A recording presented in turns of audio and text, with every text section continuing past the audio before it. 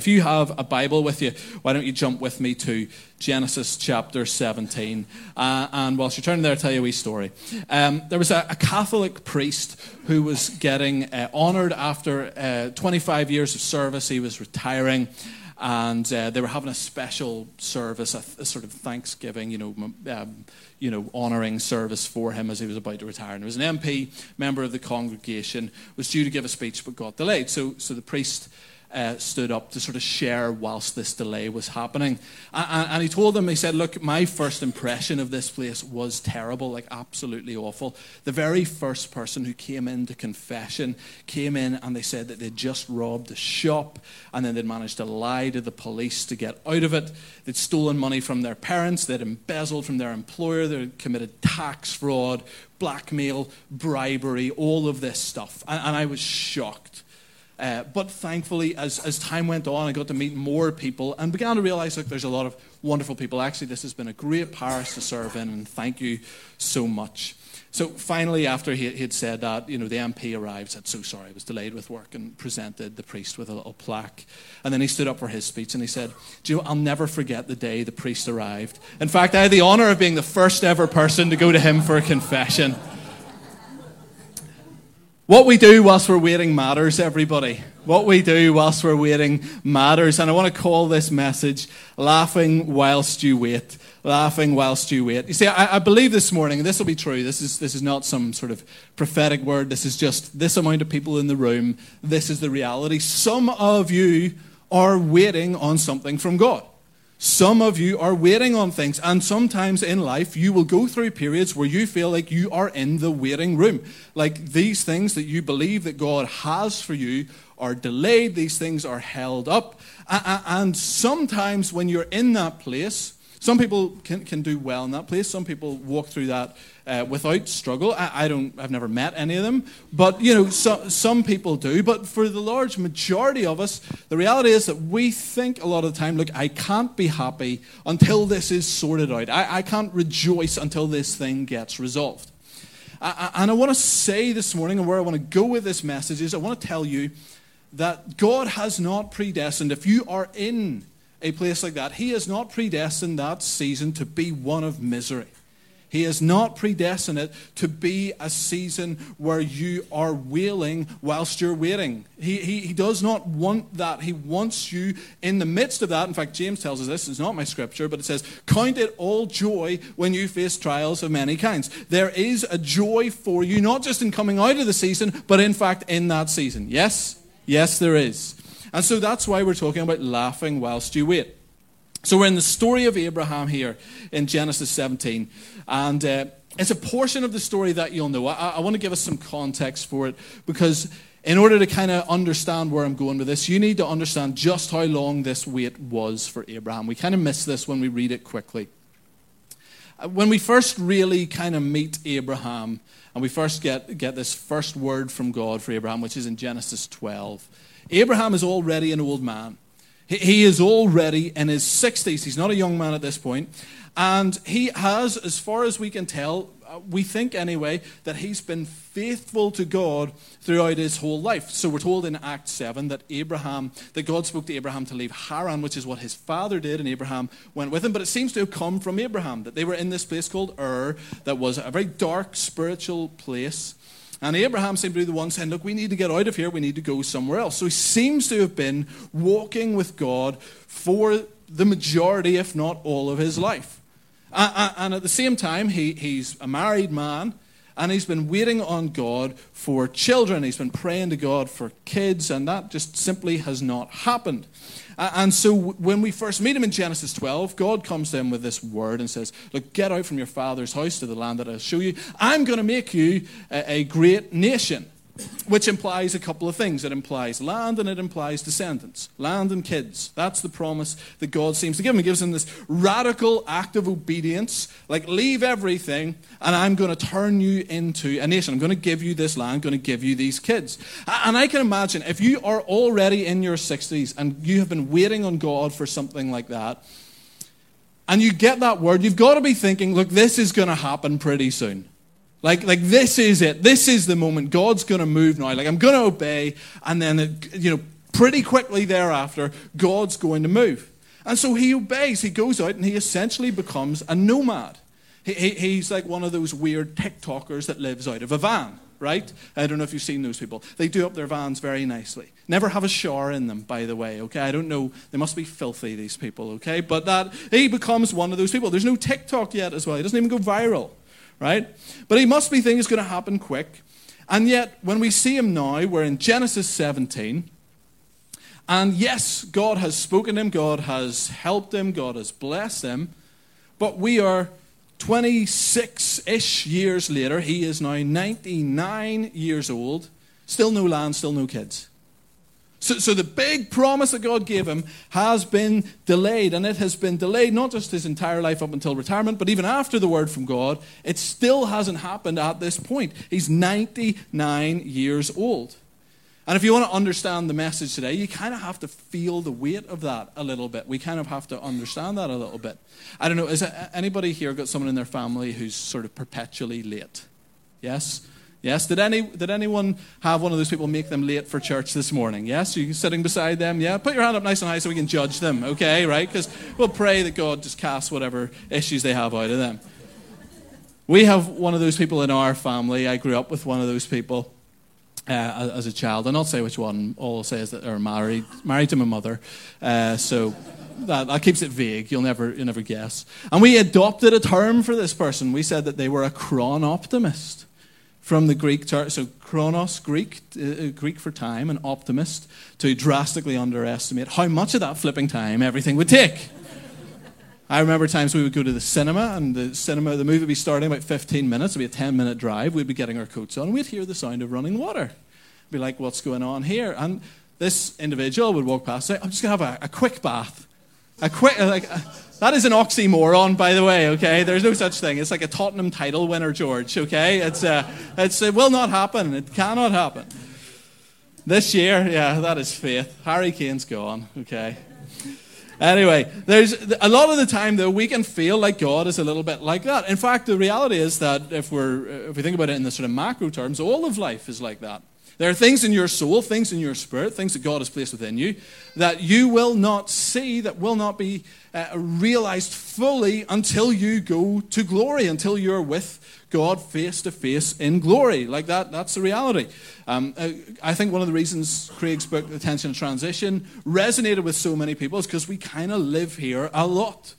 Now he's talking more specifically. He's not just talking about that sort of general sense. He's talking about those moments when that's heightened. But nonetheless, we all recognize this experience. We recognize it in the macro, but we also recognize it in the micro. There are things that you can believe, that God speaks to you, lays on your heart, calls you to do, or issues that you're praying over, challenges that you're facing, you're believing. And the reality is that you can be there a long time where that wait for those things to be fulfilled, those prayers to be answered, is far longer than you ever imagined it would be. You just feel like you're in that place of waiting, where it's like that healing hasn't happened, that ministry thing didn't work out, that breakthrough hasn't come yet, that relationship has not been resolved yet. You can be waiting for these things from God. But what I want to say today is that when you are with the Lord, the waiting is not wasted. The waiting does not need to be wasted. It is not wasted. So Genesis 17, finally, we'll jump into our text here. I like to preach before we get to the Bible, which is not always the way to go, but I get excited. Genesis 17, 1-6 says this. When Abraham was 99 years old, when Abram was 99 years old, that's important. The Lord appeared to Abram and said to him, I am God Almighty. Walk before me and be blameless, that I may make my covenant between me and you and may multiply you greatly. And Abraham falls on his face. And then God says, again, my covenant's going to be with you. And he says, and you shall be the father of a multitude of nations. No longer shall your name be called Abram, but your name shall be Abraham. For I have made you the father of a multitude of nations. I shall make you exceedingly fruitful, and I shall make you into nations, and kings shall come from you. If we skip down a little bit then to verse 15 to kind of 19, God goes on. He continues to speak to Abraham. And he says, as for Sarai, that's me just phoneticizing it, Sarai, your wife, you shall not call her name Sarai, but it will be Sarah. I will bless her, and moreover, I will give you a son by her. I will bless her. She shall become nations. Kings of people shall come from her. So it's amazing, right, in this moment. God shows up to Abraham, reiterates the promise, and changes his name. And he changes his name from honored father, kind of an honored older man, to the father of nations. He makes it specific. You're going to have literal children, right? You can call someone an honored father, just an older man, but you couldn't call him a father of nations. Does the same kind of thing with Sarah. Sarah's name goes from Sarai, which means like my princess, like someone who's beloved by someone, to just princess, like the princess over a people. And how does Abraham react? Here's what's interesting if we continue to read. It says that Abraham fell on his face and laughed, and said to himself, shall a child be born to a man who's 100 years old? Shall Sarah, who's 90 years old, bear a child? And Abraham said to God, oh, that Ishmael might live before you. And God said, no, Sarah shall be your wife, or your wife shall bear you a son, and you shall call his name Isaac. Abraham laughing is a slightly surprising reaction. It's just an unusual one. I think when you read that and you don't go, oh, well, what's that about? Why is he laughing here? You're sort of... You've skimmed it too quickly, because here's the thing, right? If God comes up and speaks to you and you laugh, you would sort of think, oh, is that disrespectful? Is he being unbelieving? Is he being sort of abrupt, rude, cheeky to God here? But I heard someone preach on this passage, and they called it the laugh of faith. The laugh of faith. You see, it is possible to laugh at God. Not good, but it is possible. But what's happening here is not that. In fact, Romans chapter 4, the reason I say that is Romans 4 talks about this exact moment. In Romans 4, we're told about the importance of faith. In verses 16 to 20, and I'll read this. Sorry, a little bit of teaching, but you need to get this in order to kind of understand where we're going. It talks about where God says to Abraham, I have made you a father of many nations. And in the presence of the God in whom he believed, we'll read, so it says that... who is the father of us all, as it is written, I have made you the father of many nations. God's talking about this exact moment. And in the presence of God, whom he believed, so he believed, who gives life to the dead and calls into existence things that do not exist. In hope, he believed against hope, that he should become the father of many nations, as he had been told. And then it goes on to say, he did not weaken in faith when he considered his own body, which was as good as dead, or when he considered the barrenness of Sarah's womb. No unbelief made him waver concerning the promise of God, but he grew strong in faith as he gave glory to God, fully convinced that God was able to do what he had promised. So, in this very moment, right, this is a laugh that God does not correct, God does not rebuke, and later on, God refers to this as his key moment of faith. God himself, because it's God's word, says that this is the moment when Abraham displayed faith. It says he had no unbelief, no weakness of faith. He was fully convinced. And in another portion of the Bible, in John 8, Jesus is talking about Abraham. And he says, Abraham saw my day and rejoiced. Scholars think it's talking about this exact moment. That this was this laugh of faith, that he heard the promise of God, and he saw what God was going to do, and he saw the potential, he saw the Messiah coming through him, and it overflowed in laughter. It overflowed in a rejoicing kind of laughter over the things of God. You see, when God gives us a word, sometimes the right response is to laugh. It's a belly laugh of faith. When God says, do you know what? I know what it looks like right now. I know the situation that you're in. I know how dark it is. But here's my word to you, and here's my potential for you. Here is what I have called you to. And I'm not interested in what it looks like. I am calling you this. And sometimes the right response is to go, yes. Ha ha. That can be the right response. It is a wonderful thing. It is something that we are in fact supposed to be, and in fact commanded to be throughout the Bible, particularly in times when there is a time of waiting. What are we told? Count it all joy when you face trials of many kinds. Paul, when he is a prisoner in Rome, writes, rejoice in the Lord always. Where the Psalms tell us over and over again things like rejoice and be glad, rejoice before God, rejoice in the Lord, you righteous, shout joyfully to the Lord. There is a command for us in the Bible, everybody, to be gobsmacked, to be wonderstruck, to be speechless with his goodness, and to express that in joy and in laughter, even when it doesn't look like it. Even when it does not look like it. And if you're here this morning and you've been through a hard go of it and it's been rough, God wants to restore that joy in your life. He wants to restore the laughter not of unbelief, not a laughter of sneering at the things of God, but going, do you know what? I absolutely believe it. I don't see it at all. I still believe it. Now I think here's a thought for you this morning, right? If this is the moment that Abraham is praised for his faith, and not just that, it's also something that we're commanded to do over and over again in the Bible, this whole idea of having joy when it doesn't look like it, then perhaps it might be that this is something important for us to do. Like perhaps this actually matters. Perhaps this is about more than maybe just having a good emotional state. Perhaps there's something that God has for us that only this kind of joy can bring us into. I met Danny 15 years ago.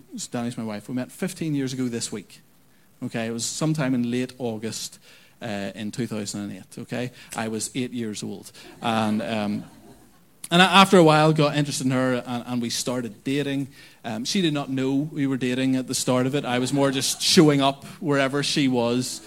Sort of. Some might call it stalking. I wouldn't call it that. I think that's unfair.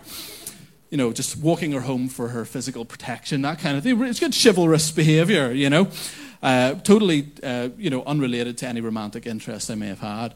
But I remember I started praying about should I inform her that we were dating, and I was praying about this, and over the course of a few weeks, God kept speaking to me over and over again through words people were giving me, through scriptures that were taught, stuff I was reading, books, all of that. And I wasn't seeking this out. God kept speaking to me about this Abraham and Sarah thing. It was just everywhere. It was like it was a blaring, Abraham and Sarah is the kind of thing. And it's been a word that actually has followed us throughout our life then since. It's been something that God spoke to her about me through that. And it's been something that in key times of transition, God has brought us back to this. And people have given us really specific words on this. And here's the thing, right? That word sounds great. Like when I first got it, I was like, oh yes, like God's going to put us together. God's going to use us. Like we're going to see something significant. We're going to see God do something big through our lives. And by the way, I'm still believing God for that. Like very much at my heart. I've talked about this too many times. I want to see Northern Ireland revive. I want to see the power of God poured out in Northern Ireland. That is what I want to do. I love this place, and I want to see God do something here. But the reality is that at that moment in time, I did not consider that so much of this story is a story of waiting. It's a story of those promises not actually coming to pass in the way and in the time that we would have imagined and that Abraham would have imagined. We've had a weird life, everybody. Like, it's been unusual. We moved house 22 times, okay?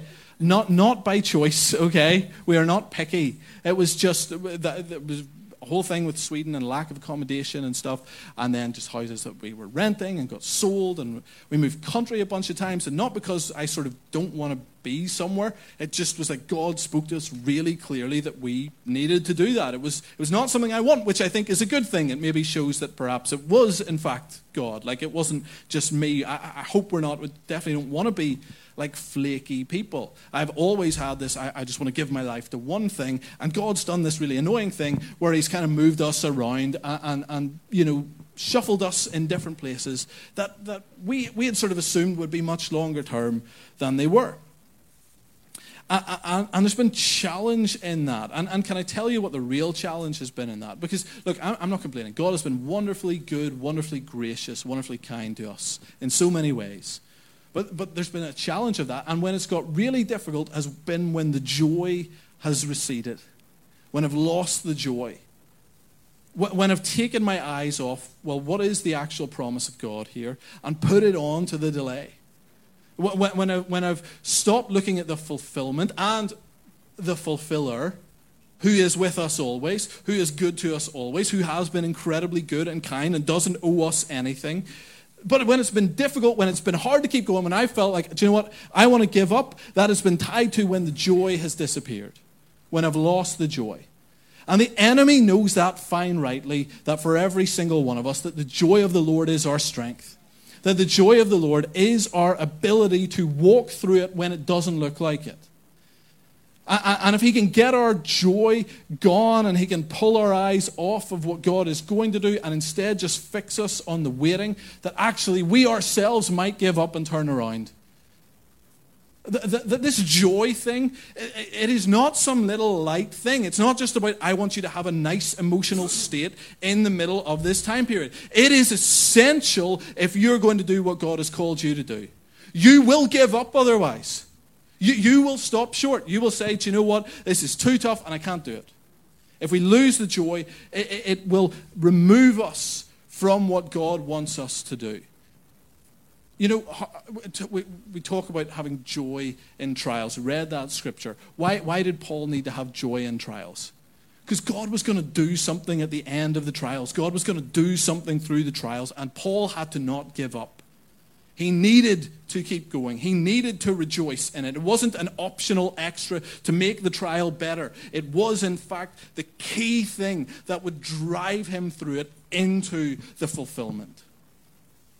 And so the laugh of faith is essential. The laugh of faith protects us from the laugh of unbelief. You know, in the very next chapter, Genesis 18, God appears to Abraham and Sarah by the oaks of Mamre. And it comes, and this is an appearance of three men. Lots of theology as to what's going on here. Not getting into it, right? But God speaks to them and says the following. So Genesis 18, he says, actually, I'll skip it for the sake of time, just because I don't want to read a big long passage. But he says, I'm going to show up next year, you're going to have a baby. They're still old, right? They haven't got younger in the year that's passed. And it says this in verse 13, it says, so Sarah laughed to herself, saying, after I am worn out and my Lord is old, shall I have pleasure? The Lord said to Abraham, why did Sarah laugh? Now she says this inwardly, she's in the tent, she's not there, like not close. But God speaks to Abraham and goes, why did she laugh and say, shall I indeed bear a child now that I'm old? God says, is anything too hard for the Lord? At the appointed time, I will return to you about this time next year, and Sarah will have a son. God rebukes that laugh. He doesn't rebuke Abraham's laugh, but he rebukes hers. He goes, that was not okay. There was a laugh there that I didn't like. There was a laugh there that was not good. I don't know if anybody else is here. Do you engage in dark humor sometimes? Yeah?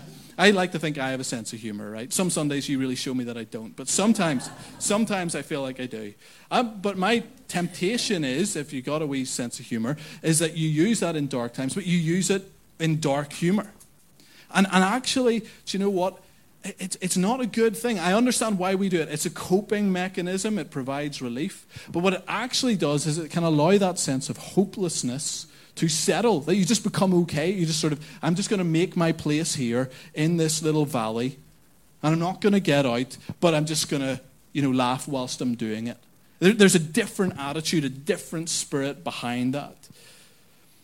And I think when a lot of Christians, this is one of my concerns, for Christians that are discerning in our time, for Christians that you're walking with God and you understand what's going on in our world and you're concerned about it, one of our very, very serious ditches that we can go into is just becoming hopeless. Just looking around at the world and saying, you know what, we're done. Like the nation's done. The church is in terminal decline. We're finished. We can't do anything about this. It is possible for Christians to get really cynical. Really, really cynical about everything. In fact, I think it's part of what drives, if we look at sort of, we need to have our eyes open. We need to not be stupid. We need to not buy everything. But we don't want to be conspiratorial, right? We don't want to be people who just sort of buy into the worst possible scenario at all times, that everything is the work of the Antichrist at all times, that there could be no other option. And we can do that very easily. It's not right to do that. And this is dangerous. I've seen this play out in a few different ways. I've seen that sort of cynical spirit really destroy churches and really destroy the momentum and the power of God in churches. Some churches, I've seen that don't have this. The leader can stand up and be genuinely sincere, and people actually go with it, right? I've seen leaders do things where, they're reading some of their poetry or like singing a song, and they don't get buried for it. Right now, I am not about to read you my poetry or sing a song, but you know what I mean? There's like a sincerity that's allowed when we're not cynics.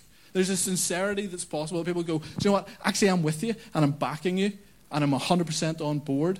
And it doesn't mean you don't have any sort of questions or thoughts, but like broadly speaking, there's just an oomph behind that is wholesome and good and allows the plans and purposes of God to play out.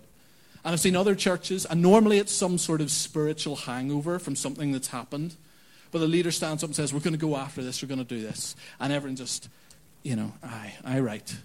Who are you? Who do you think you are? We'll believe it when we see it. That cynical thing, it's not a good thing. And in Northern Ireland, we're very good at it. Okay, our national love language is sarcasm. Like, it's how we interact with each other for fun. And don't get me wrong, it makes us hilarious. It's wonderful, okay? That's why we're good crack. But at the same time, it's not always good.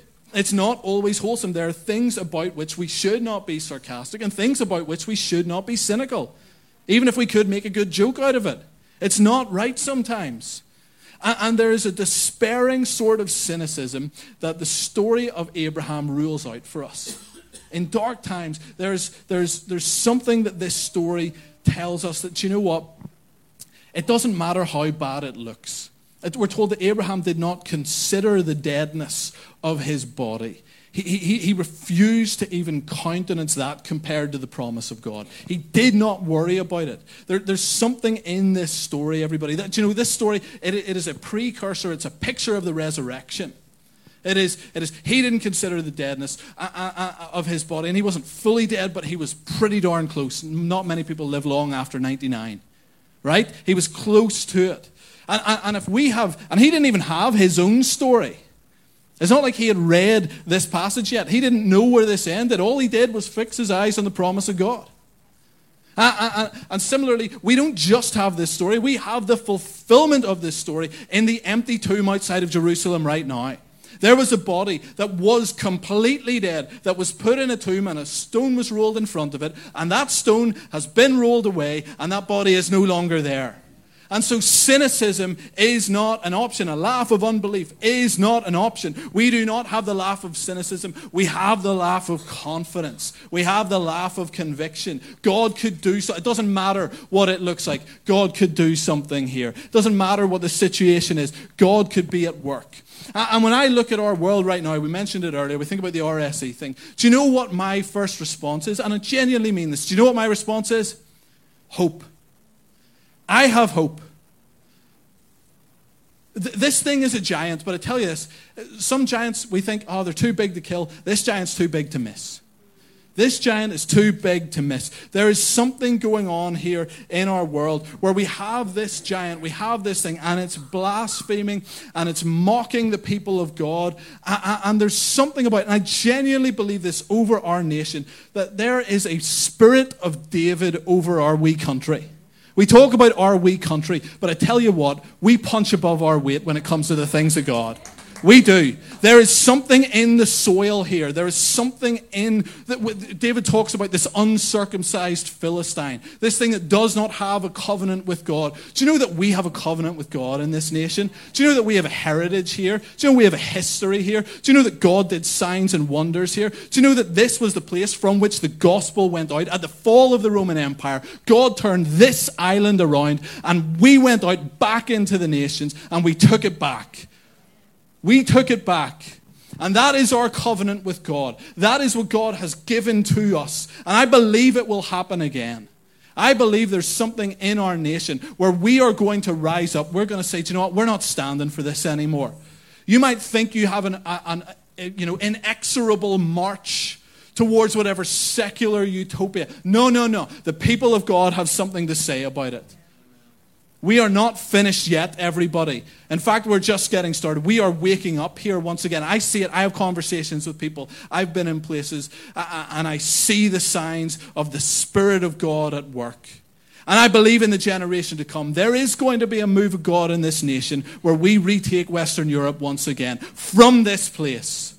Because there's a Spirit of God over us. As G.K. Chesterton said, Christendom has had a series of revolutions. And in each one of them, Christianity has died. Christianity has died many times and risen again. For it had a God who knew the way out of the grave. I don't worry if things look dead. We should not worry if things look dead. We don't laugh in cynicism. We don't do the laugh of unbelief. We have the laugh of faith. One last point before I close. So this guy, Abram, and that's what he's called for almost his entire life and almost this entire story. We don't know him as Abram. We always talk about him as Abraham. But he is Abram until this point. He's 99 years old, no kids, no land. And he goes out and he's told by God to call himself the Father of Nations. So just imagine what calling yourself the Father of Nations would look like at that point in life. Right? And this is not a public encounter with God. He didn't get a prophetic word from a stage. It's not. He seems to be on his own here, like just having a prayer time or something like that. And God shows up and goes, right, I want you to call yourself the Father of Nations.